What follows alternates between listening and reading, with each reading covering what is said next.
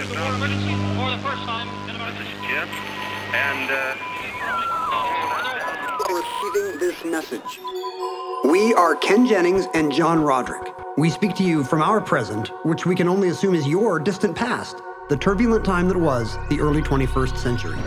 Fearing the great cataclysm that will surely befall our civilization, we began this monumental reference of strange and obscure human knowledge. These recordings represent our attempt to compile and preserve wonders and esoterica that would otherwise be lost.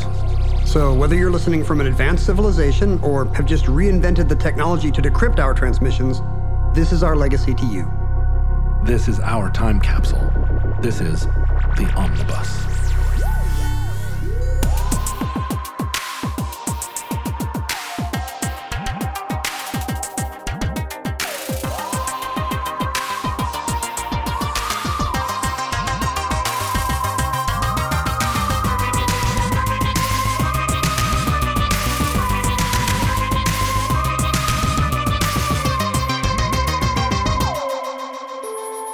You have accessed entry 926.is0324, certificate number 22584.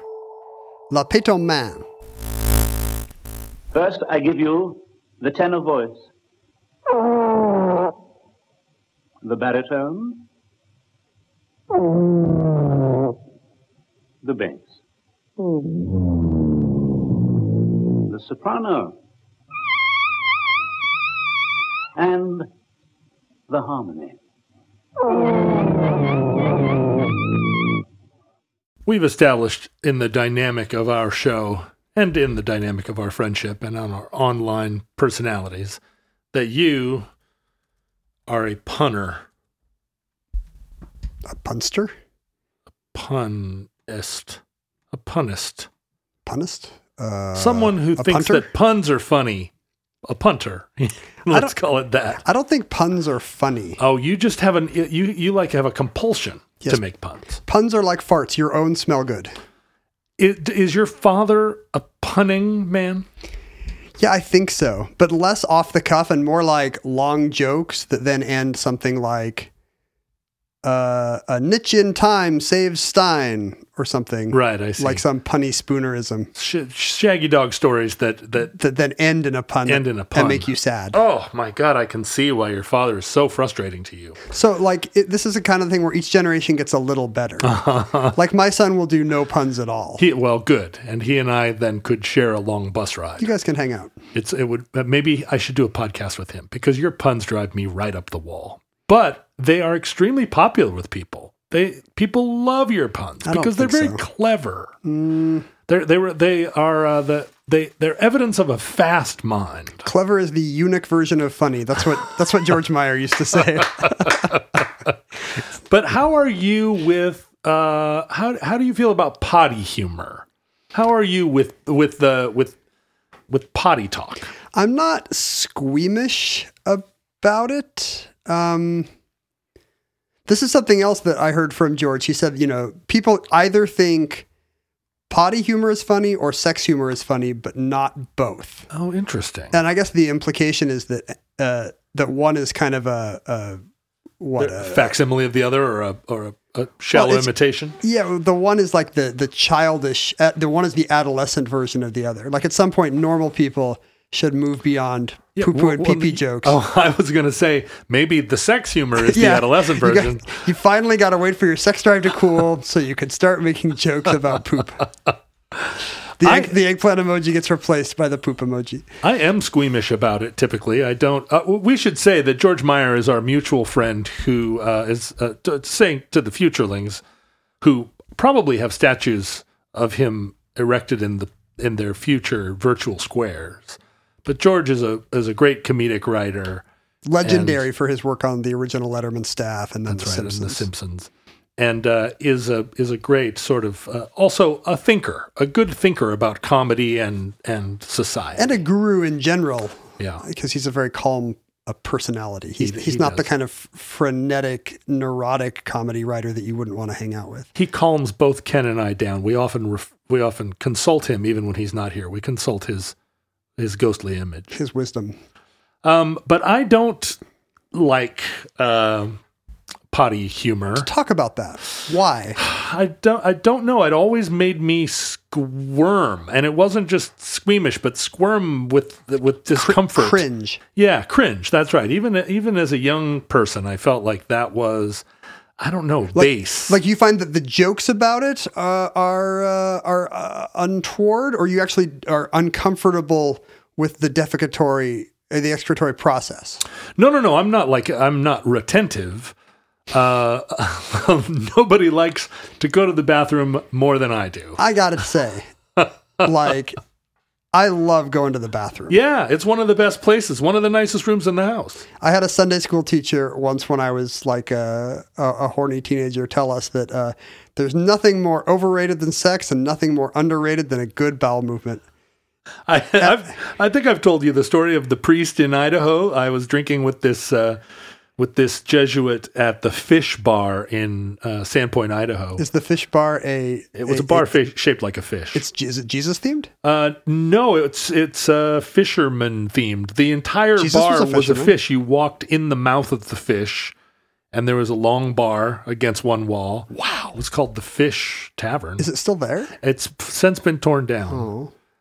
But it was a place that back in the 60s, 70s, and 80s, I drank there in the 80s. They served red beer, which was beer with tomato juice, which was a kind of fashion in northern Idaho. Other places too, but it was the only place I ever drank red beer. Beer with tomato juice is called red beer? Red beer, yeah. It seems like you could add anything red to beer and make it red beer. Well, add raspberry Jell-O. Why not? I know. I mean, St. Patrick's Day green beer is just green food coloring. Yeah. But red beer is beer mixed with tomato juice, which was a popular beer at the Fish Tavern where I drank with this particular priest one day who asked me, standing at the bar, he's in his priestly vestments, he said, "How many bowel movements do you have a day?"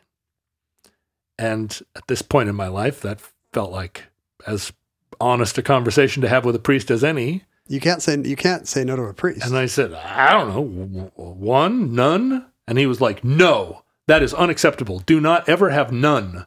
You should have 2 healthy bowel movements a day." No. And I was like, "What are you talking about? Do you have any idea how I live?" It's kind of up to the universe. Well, first of all, that's a tremendously privileged perspective because you need to have access to a clean bathroom 2 times a day, which was not true of me at the time. He wasn't aware of his Jesuit pooping privilege. I was like, "Look, man, how am I going to find a clean bathroom 2 times a day?" Forgive me, Father, for I've sinned. It's been 12 hours since my last bowel movement. But he had a whole theory, and this is, I think, and we've covered this from a variety of angles on Omnibus. People that are concerned with the health of the bowel, that is a 19th and 20th century fixation for a lot of like health educators and nutritionists. And what was that standing in for, since we don't see it today? That must have been something about the time. Is it the lack of other kinds of test results, that all you have is the color and consistency of output? Well, there's a long tradition of the bowel as a sort of metaphor, right? The bowel is a place where we are in some ways closest to death because we have the evidence of something that went in as healthy green food and through something in us, some immoral, before you understand what nutrition is and how digestion works and how food is. It just seems like you're ruining good food. Yeah, you took this stuff and somehow you don't think you would have the sense that you have extracted great life and force from it? You just think you're ruining it? I think we understood that food was somehow supplying us with what we needed. Otherwise, I mean, I don't know I can't even imagine what a caveman would think. What a caveman would think food was, or how it worked. But in a lot of ways, what if you didn't even connect? Like the way people didn't know that sex made babies. They're like, I eat and then I poop, but I didn't even think it was related. How are they connected at all? If you think in some ways what you produce in excrement actually feels a lot more like it's a lot. There's more than the food you would think was in the food, right? Like it smells a lot more than the food does. It's like more intense. You have created a much more intense product Especially than the back food then going in. when food was not intense. They had no Sure. not extra nacho. I mean, they're cheese just flavor. somebody sits in a field and eats a raw beet, and then out comes all this amazing poop. Like, it's got to be extra. I should say at the top. I should have said at the top of this episode, trigger alert, because there's just no way to discuss this topic without talking about all of these bodily functions that maybe some people would rather skip over. That we prefer not to talk about. Don't listen to this episode while eating Salisbury steak. Well, even John prefers not to talk about these things. I prefer not to. But I think that the health of the bowel became a kind of fixation of the late 19th century and early 20th century because science finally allowed us to remove all of the humorous and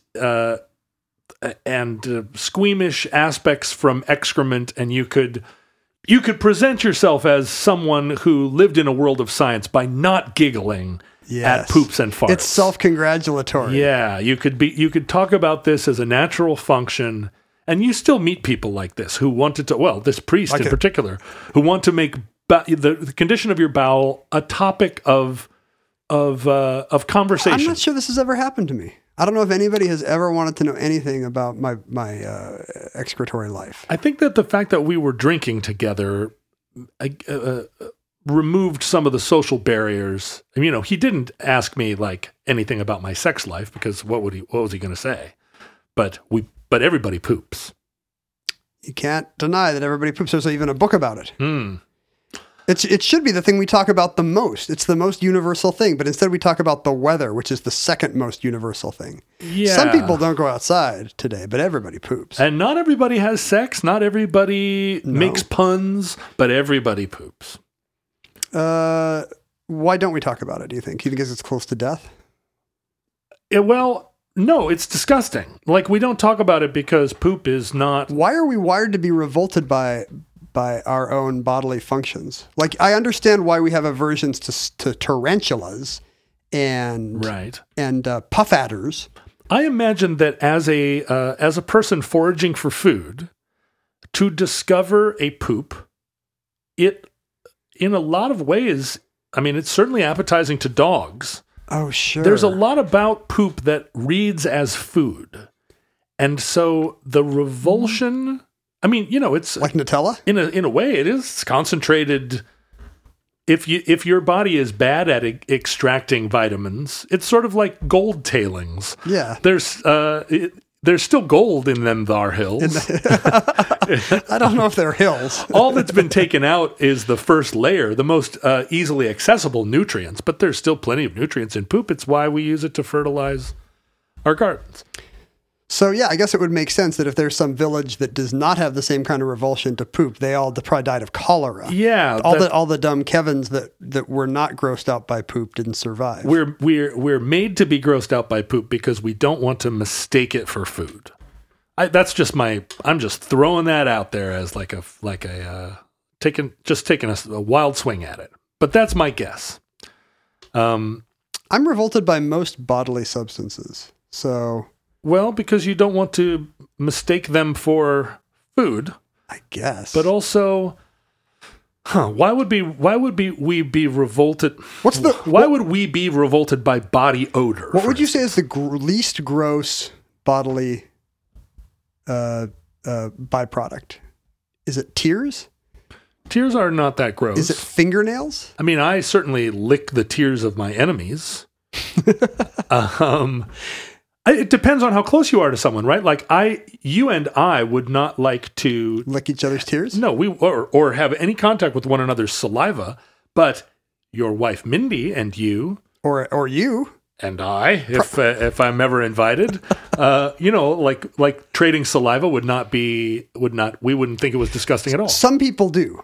Some people are averse to any kind of kissing or other activity that might trade. They are romantic with people, but they just don't want to kiss. Yeah, like their saliva aversion will outweigh whatever the erotic charge is. In order for the species to survive, we need to exchange fluids with one another. Yes, but minimally and in a dark room. That's right, minimally and with some like far away from your eyes and other sensory organs if you can manage it. Unless you are very sex positive, you are at some distance and removed from that exchange, right? That exchange is happening elsewhere. If you're tall, it's very far away. You could be looking at each other and talking about your household budget. You could be reading The Joy of Cooking and still make this exchange. Mm-hmm. And both of you could deny it ever happened.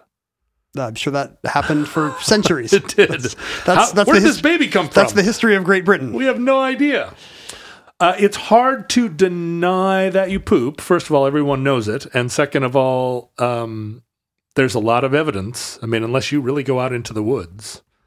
I mean, the great thing about modern plumbing is that it allows us to live in a world where we pretend that no one poops. That's right. You go into a little room, and who's to say what happened in there? One of the wonderful things about modernity, we never see a dead body, and you hardly ever have to interact with poop unless you have a freaking dog or cat. Yeah, if you have a dog or cat, you do nothing else.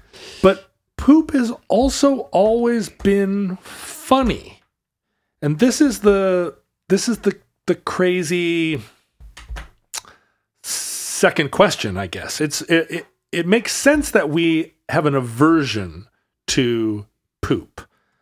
But throughout history, dating back to the very earliest jokes, poop is central to what makes us laugh.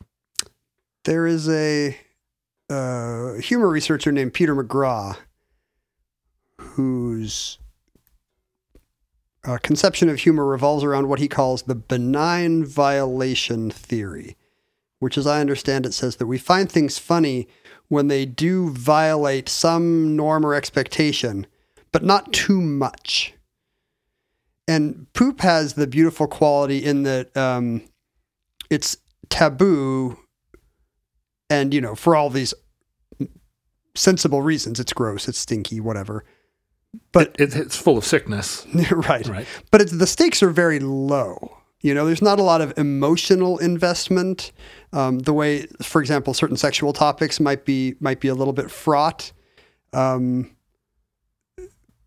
a benign way to joke about the unspoken side of what our bodies do without getting into weird psychosexual territory. And if you think about the first hilarious poop joke, do you know it? I think it happened. I think it was probably even pre-language. But if you think about it, it's a status equalizer. Because even the king poops. And when the king poops, he is no longer such a big deal. Right? So haughtiness and status and rank are all deflated when that person has to go behind a bush and poop. And so the first king that ever farted, it was the first time anyone laughed, but also the first person that imitated a king farting was the first comedian, right? Because what better way to, because it takes all the tension out of status, which is kind of the first and preeminent thing that divides us and puts tension in between human beings. Like who is the bigger tiger? And that's a lot of what humor does, is kind of deflate or poke at those tense divisions. Right. In our modern era where we talk about punching up and punching down, there's all this like grousing on the part of comedians who feel like they're not allowed anymore to punch down. But in fact, all the best humor is deflating the overstuffed aspect. It's all punching up, really, the best stuff. And it starts with farts or fart jokes. Do you feel like that's the potty humor is fart jokes? Because it appeals to all the senses almost. It does. Hopefully not taste. Fart jokes in a way, I guess, are more sophisticated than poop jokes. They're at one remove from poop. Make the argument that they're more sophisticated. Well, because I see. Because a fart is, it's air versus earth. Yeah. It's of the classical elements. A fart is a suggestion of a poop, right? And it also is. There's an aspect to farting that is. It's very. You would have to be sick for a poop to sneak up on you. Yes. Right. If you are standing there in a group of people and suddenly go number 2, there's something desperately wrong with you. And with that party. but a fart can sneak up on a person, and a person can be in the midst of their haughtiest self. A person can be issuing orders. You know, your queen can be upon her throne, figuratively, and pee and poop are individual, but farting is communal. Not always, but when it's most memorable. And it can really take the wind out of someone. Now who's a pun? I'm sorry. Turf. It's almost impossible to talk about farting without resorting to this kind of humor, and first puns, and then it's truly a slippery slope until you're just to Howard Stern. If it's really a slippery slope, that wasn't a fart. Oh boy. So what?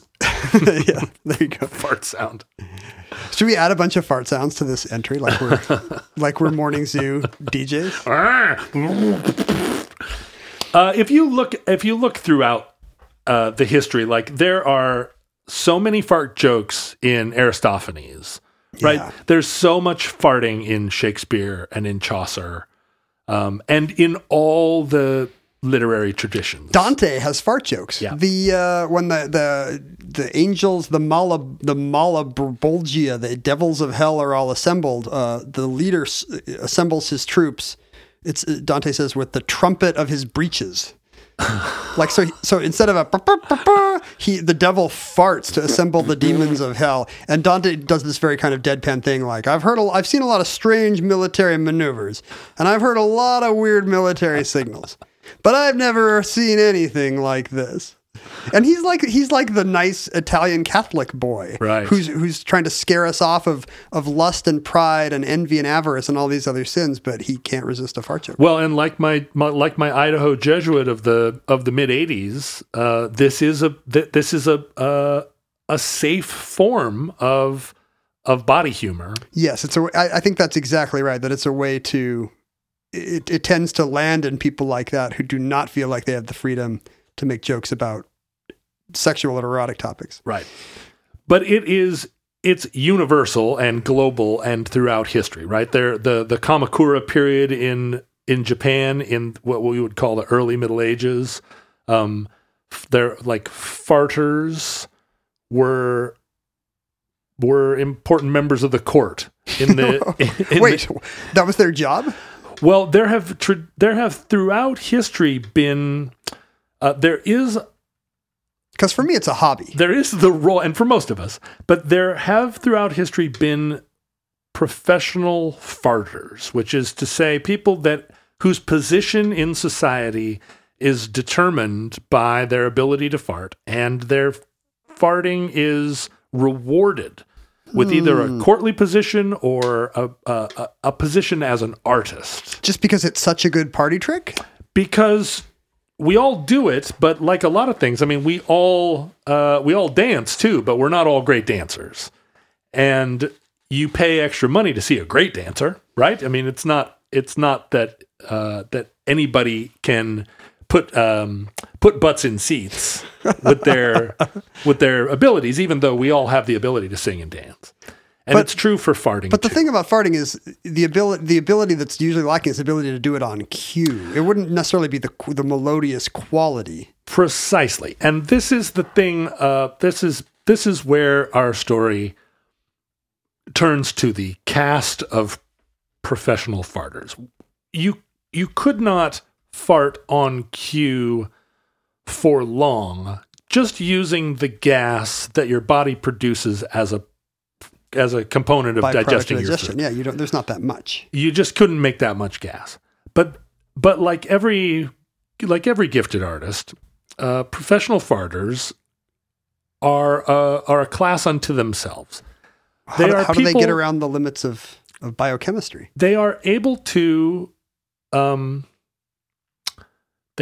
take air in through their anus. Wait, they can inhale? They can inhale through their bottoms. And it's an ability that it's just a way that your anus is constructed by the great architect, that some people are able to open and inhale using their diaphragm in reverse, but inhale through their bottom and then close their sphincter to retain that air. I'm sitting here doing Kegels, trying to even imagine what that would feel like. Yeah, well, it's a thing that some of the great farters in history describe as a talent that they discovered accidentally at a time in their life. Childhood, usually? Well, yeah, it's a thing that... I mean, if you can do this, have you always known? Or no, it's a thing that could I discover in my mid-40s that I can do this? Oh, I wonder. I wonder if you worked at it, whether or not you could develop this ability. The titular hero of our story, Le Petit Man, is what is the sort of nom de théâtre of a man by the name of Joseph Pujol, who was a Frenchman born in Marseille. Wait, his name is Pujols? Oh boy, it never really occurred to me until you threw the pun at it. But yeah, his name is Pujol. I still remember where... Pujol. I still remember the delight on my son's face when he realized there was a ball player named Albert Pujols, and he was so happy. I suppose you could pronounce it Pujol, but I believe it's Pujol. Well, no, if he's French, it would be Pujol. Pujol? Yeah, right? Pujol? I think Pujol. Pujol. Yeah. So luckily he's not Spanish. Yeah, right, okay. You're right. The J wouldn't be a H in French. So Pujol. So he's funnier across the Pyrenees. Yeah. He should head south. Well, he was funny when I was mispronouncing his name. And I hadn't even intentionally made that joke. But Joseph Pujol, he was born in 1857 in Marseille. And he was, a theatrical kid, a fun guy. But at there was some just watershed moment. I'm doing it now. You've got inside me. No, I did it again. He was in the ocean on a trip with his family and was surprised, taken by surprise, when his body cavity was filled with water from below. I would be surprised if that happened to me. And that's relatable. He was shocked and worried, scared, and wet. Got out of cold. the water, went to the bathroom, and relieved himself of a large quantity of water that had just sort of that he had taken on board. This guy is so French, even the ocean is a bidet to him. And it took him a while to realize that, and he demonstrated this talent, I guess, to a few people that he was like, wait, what's going on with it? He went to the doctor. He went to his doctor. And he was like, the first exhibition of this talent was that he could put his bottom into a pail of water and empty the pail, suck up all the water, and then expel it. And he showed this to a doctor, and the doctor laughed and said, well, don't do that. Doctor, it hurts when I do this. But he very quickly realized that he could do it with air too. And then in expelling it, he was farting, but not expelling smelly gas. It was just the air from the room. And he, I think, pretty quickly started to recognize that this was a talent. It made people laugh. He'd be at work and he would say, "Hey, get a load of this," and do some little like. And it would have the same noise we associate with farting, even though it's not. Well, as he developed his talent, he realized that he could, just like any instrument, make a smaller or wider aperture, and fart in different pitches, and fart it at different for different duration, and he could take in more or less air and create different effects, volume. And so in Marseille, in the sort of later 1800s, as he grew a little bit older, he started doing this as a show, and it was extremely popular. And if you think about this, the sort of late Victorian period, this was an era when so many advances were being made in the sciences and in culture. It was none greater. It was a great period in public entertainment. Like this was when theaters were burgeoning. This was the era of the can and and Sarah Bernhardt and Houdini, you know, everybody. The music hall, vaudeville. This was a time of great showmanship. But this act of farting on cue was a showstopper. And eventually... Imagine if you're Houdini and you have to go on after that. Well, I know, right? Eventually, Joseph Pujol started to call himself Le Pétomane, which translates roughly as the gas maniac. Oh, I see. That's what the man is. Yeah. And people loved to see it. And he went to Paris, and he went to the owners of the Moulin Rouge, and he said, "Have I got a show for you?" And although they were a little bit dubious, he took the stage and... Can I ask you this? Does he wear pants? He does. In fact, he wears a tuxedo. He wears like white tie and tails. And it classes it up. And uses a kind of... he uses like a megaphone, like the kind of megaphone that you would use at a football game. Like, okay, rah rah. You got to do your thing. You have to do your Mr. Show thing. There we go.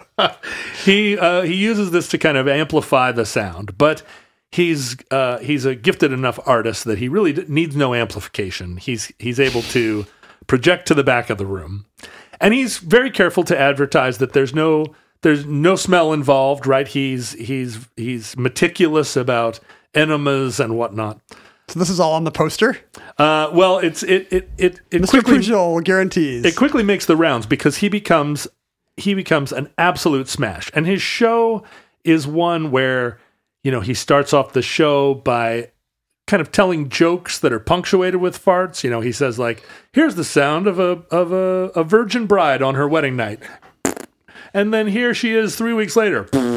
You know, he does this kind of like the kind of jokes that you would imagine maybe an amateur fartist right. might be able to accomplish. But then he would get more and more sophisticated. He could insert a tube through a hole in his pants and use that tube to blow out candles. And then he would play the flute and could play songs. You'd have to insert the flute. You'd put the flute into the tube. Oh, okay. The tube was part of the act. The tube keeps the audience a little bit abstracted away from what's actually going on. He could smoke cigarettes, inhale and exhale by putting a cigarette into the tube. He could be the first guy ever to get lung cancer in his colon. He told all kinds of stories punctuated with different sound effects. He could play songs. He could do different pitches even without the benefit even without of a the flute. tube. He could play different pitches and do imitations of people. He had an effect. He did impressions? Yeah. He had like impressions of famous people farting or impressions of famous people's like voices. Well, sadly, there are no recordings of Le Pétomane. Aww. At one point, Thomas Edison made some films with him as part of a project, and this will harken back to our Smell-O-Vision episode many, many moons ago. Edison was working on a thing called the kinetophonal factograph. Oh, wow. I want to use the Tom Swift's kinetophonal factograph. And the idea was that it would be a film that had a smell component. And so even though... I think Le Pétomane is the worst possible subject for such a film. Right. And Le Pétomane did not produce smells, but that was part of the fun was the idea that he was making stinkies. Rude noises. So there is some film, some very short film of Le Pétomane in action. But... and he had many imitators. So we have recordings of contemporaries or people in his immediate contemporaries who were imitating his style, and you get a sense of it. Imagine being part of the cover band of Sub Farter. I guess if there's a number of people that have that level of sphincter control, then you can learn the tricks, right? Yeah, right. I mean, it makes you wonder how many people can do it. if they put their mind to it? Like, is he just a 1 in 10,000 physiological oddity? It seems that it is a fairly novel talent. He had imitators, but a lot of them were outed as frauds. How do you fake it? Well, it's just somebody behind a curtain going. I mean, it's not hard to fake a fart, particularly one that's as theatrical as this. You'd have to be a ventriloquist who could throw your fart noises. If you think he had a bit after the 1906 San Francisco earthquake, he often would close his show by doing an imitation of this 1906 San Francisco earthquake. Well, that's in poor taste. Which was a fart that lasted for 5 minutes. I mean, he had some circular breathing or something that he could manage to create. 5 minutes. And if you think about... Do you know how many people died, by the way, in the 1906 earthquake? Are you saying too soon? I am 100% saying 3,000 people died. He's basically doing 9/11 fart jokes. Well, but he's in Paris, so... I guess that's okay. It's like people doing 9/11 jokes, except they're in Riyadh, which I think they did. So that is such a spectacular ability that you can imagine people would line up to see someone imitate it, even if they were faking. And there's no account of people being grossed out about it or him being controversial, women fainting. This is the wonderful thing about this, because these are sophisticated and proper audiences that despite being French, by all accounts, laughed so hard that the Moulin Rouge had to station nurses in the aisles because women in their tight bodices, in their petticoats, would start laughing so hard that they would be unable to breathe and they'd have to get carried out of the theater. And some people suggest that was a publicity stunt. It could also be the contrast between the kinds of things there were to laugh at then. I mean, if you see this act today, you're like, yeah, I've seen 10 gross things on YouTube since lunch. That's right. Back then, a straight-laced French woman in her straight-laced bodice, this is maybe her first exposure to fart jokes. And the contrast of him in his white tux and tails, standing up there and probably giving a very... He's not coming across as a gross lower class urchin. He probably spoke with a proper diction and a lot of the humor is in the contrast. That's right. The contrast is right. He ended up being the most highly paid entertainer in France, earning 20,000 francs a show. Take that, Maurice Chevalier. The only entertainer of the time that earned more was Houdini. He toured Europe. Imagine a time when the most impressive art forms are getting out of a straitjacket and farting. Right. Those are the most prized. Being able to fart the Marseillaise. Like if there was France's Got Talent, those would be the categories. Well, Britain's Got Talent actually has, it features in our story. Wait, today? Like there are modern Pétomans? Not so many. So Pétoman himself ended up parting ways with the Moulin Rouge, opened his own theater, and continued to have a sellout run of shows all the way up until World War I. He's the first guy to do the Vegas thing of like opening his own Celine Dion opened theater. His own place, and it's like, if you want to see the Pétoman, you've got to come. If you want to see the Le Fartiste. But World War I killed the market for what happened was World War I think people, the audience got more sophisticated, but also his two sons were both injured in the war, and he retired to Marseille and became a baker and lived until after World War II.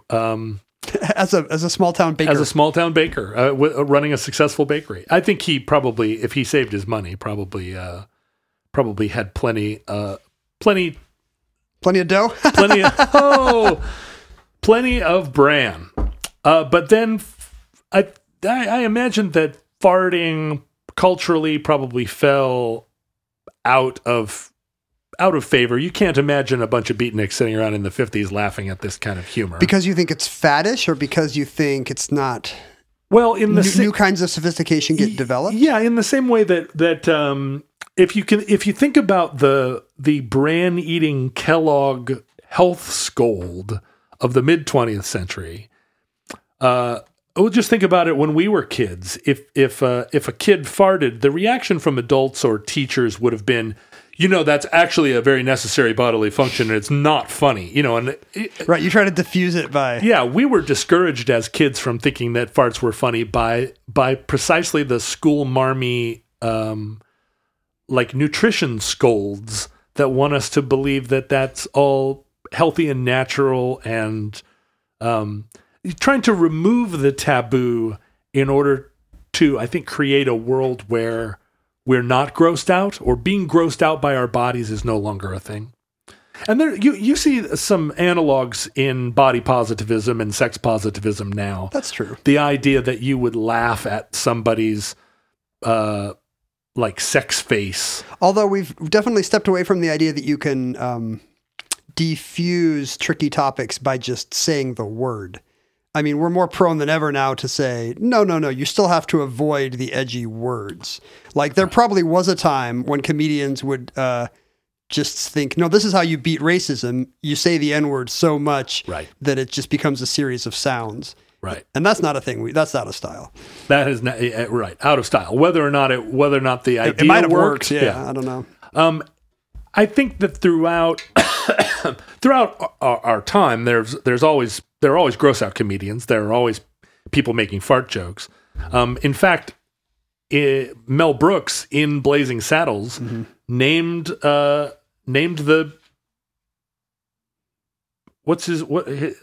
governor William J. Le Pétomane.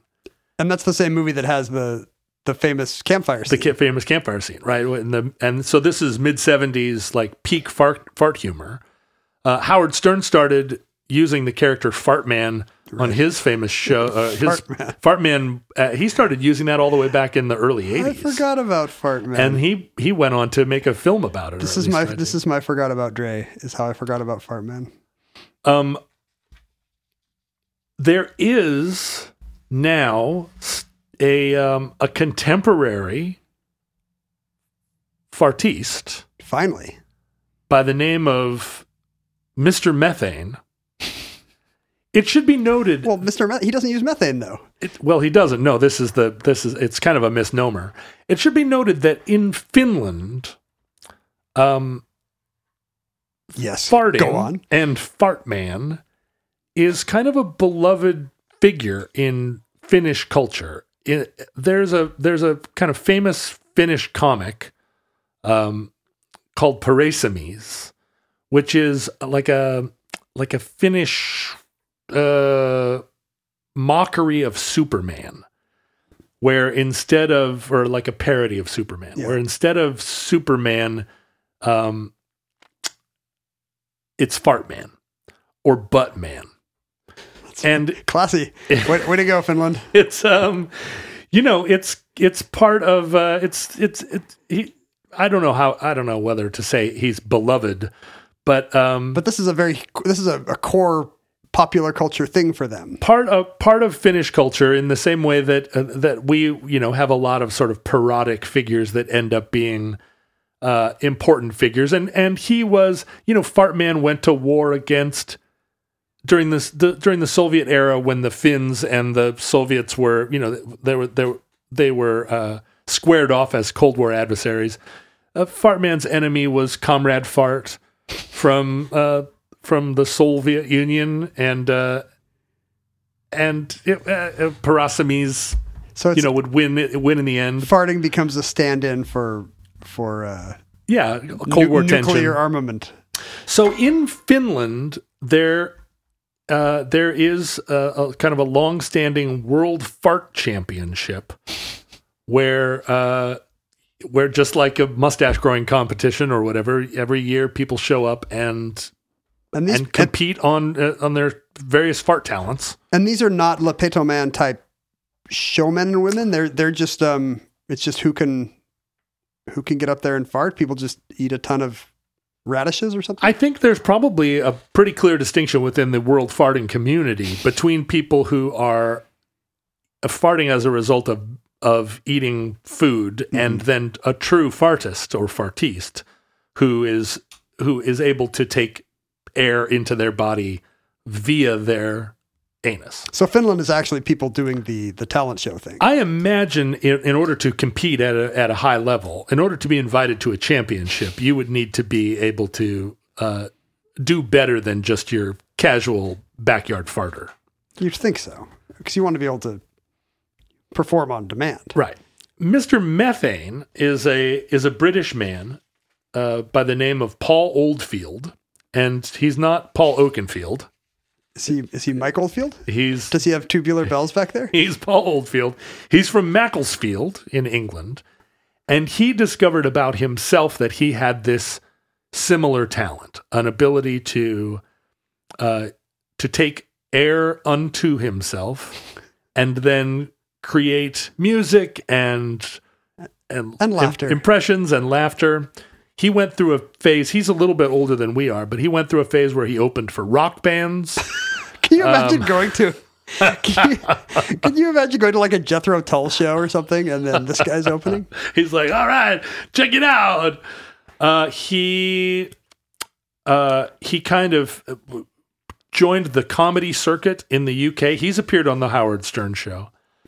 Well, I've appeared on the Howard Stern show, and it doesn't mean I can. My God, it doesn't mean I can. How did we get here? Fart on command. He made several comedy recordings, and they became extremely controversial. He did a recording of "Da Do Ron Ron," except with farts, and Phil Spector publicly really objected to it and said that he had desecrated this great work, this cultural work, by doing this. Murderer Phil Spector objected.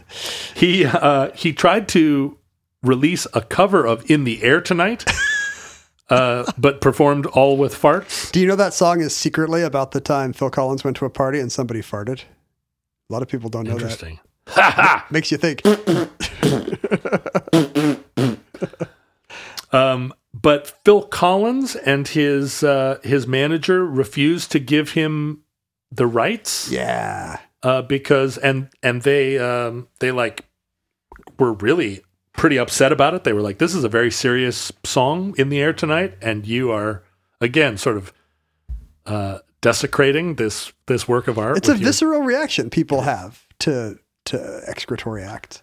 Mr. Methane appeared on Britain's Got Talent, and despite, I think by all accounts, performing quite admirably,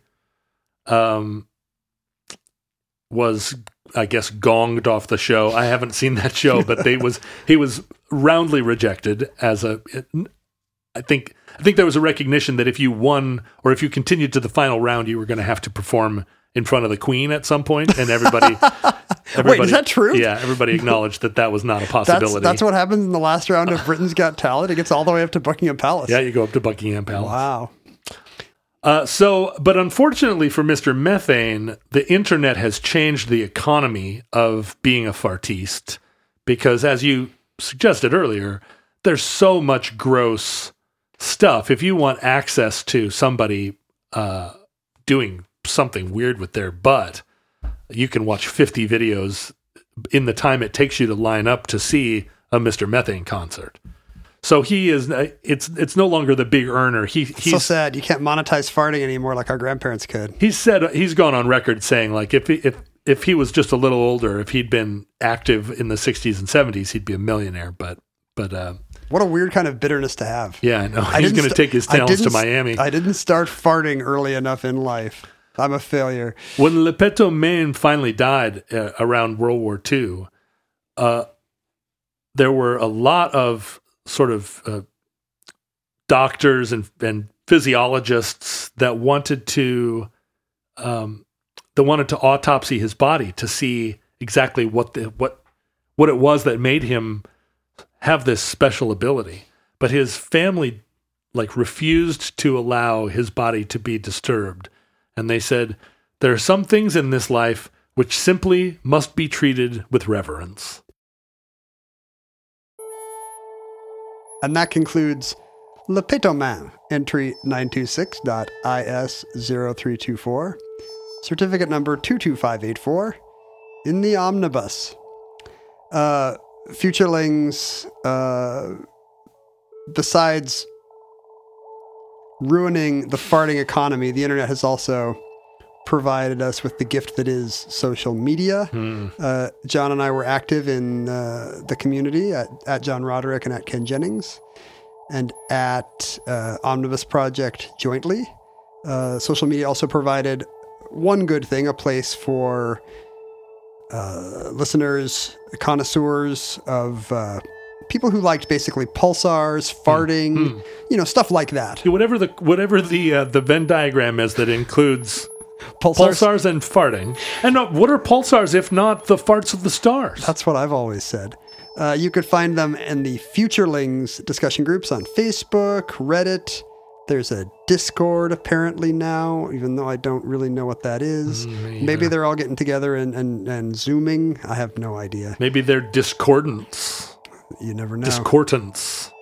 You could send us electronic mail if you want to send us your angry notes from when you tried to have this on in the car and your kids had to listen to us talk about farts for 45 minutes. Please send those complaints to John Roderick. No, send those complaints to the Omnibus Project at gmail.com.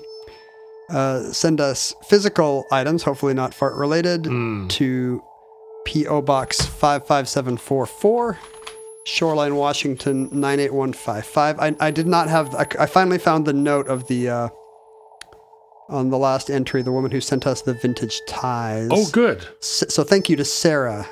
Sarah, those are wonderful She ties. says, you got to look good for the cataclysm. Boy, truer words were never spoken. Your friend Richard Hadley, your employer on Alaskan Public Access TV. Oh, yeah, Catch 22. Richard Hadley, the now vintage trolley restorer, or captain. He sent us on some kind of... Where is this? Cleveland Motel Stationery. He sent us a request for an episode about Paper Sons, which is San Francisco earthquake adjacent. Maybe we should... Okay. Got to hop on the bandwagon. This time we'll be a little more sensitive, I hope, John. Yeah. And he also sent us a cool matchbook for the Skyroom Fountain Grill at Boeing Field. Oh, wow. Sometime in the mid-20th century. It is a beautiful little matchbook here. And I don't remember, some chick track was in this envelope from Scott, but on the outside of the envelope it says, archaeologists, the discovery you hold in your hands from the depths of this long-abandoned post office box, a relic from the age of great cataclysms, may justifiably reinforce your ideas about the primitive screwheads of this era, but do not just catalog it and file it away in some warehouse. This envelope is also a clue, perhaps your first, to a monumental reference guide of wonders and esoterica that might otherwise have been forgotten. In the event this envelope does reach its intended recipients. Hi, John. Ken, hopefully this is a useful addition to your collection. He sent me a chick tract, but he was ready in case it never got opened. Nice. To explain to future generations. So please future-proof your mail. The other way you can support the show, perhaps the way John and I appreciate the most, because we use it to buy takeout, is to support our Patreon at patreon.com/Omnibus Project. You can enjoy the monthly addenda episodes, the images and other perks that come with membership, plus just being able to brag to your friends, if any. Futurelings, from our vantage point in your distant past, we have no idea how long our civilization survived. We have no idea whether you continue to think that the expellation of gas from some inner sure, whatever organ you have for that. Whatever kind of... through whatever orifice. Whatever spinneret or stomata you use. If you think that's funny, well, that's on you. But we hope and pray that the catastrophe we fear, which may come in the form of, like, a collective earth-ending fart. You think a giant methane eruption from Yellowstone is the equivalent of Wyoming farting? What would happen if everyone on Earth farted at once? This feels like a Mel Brooks premise. What if everyone only in the northern hemisphere farted? Would it move the Earth out of its orbit? Oh, wow. Hard to say. If we all pointed in the same direction? Yeah, exactly. If the worst comes soon, which could very, very well be this episode.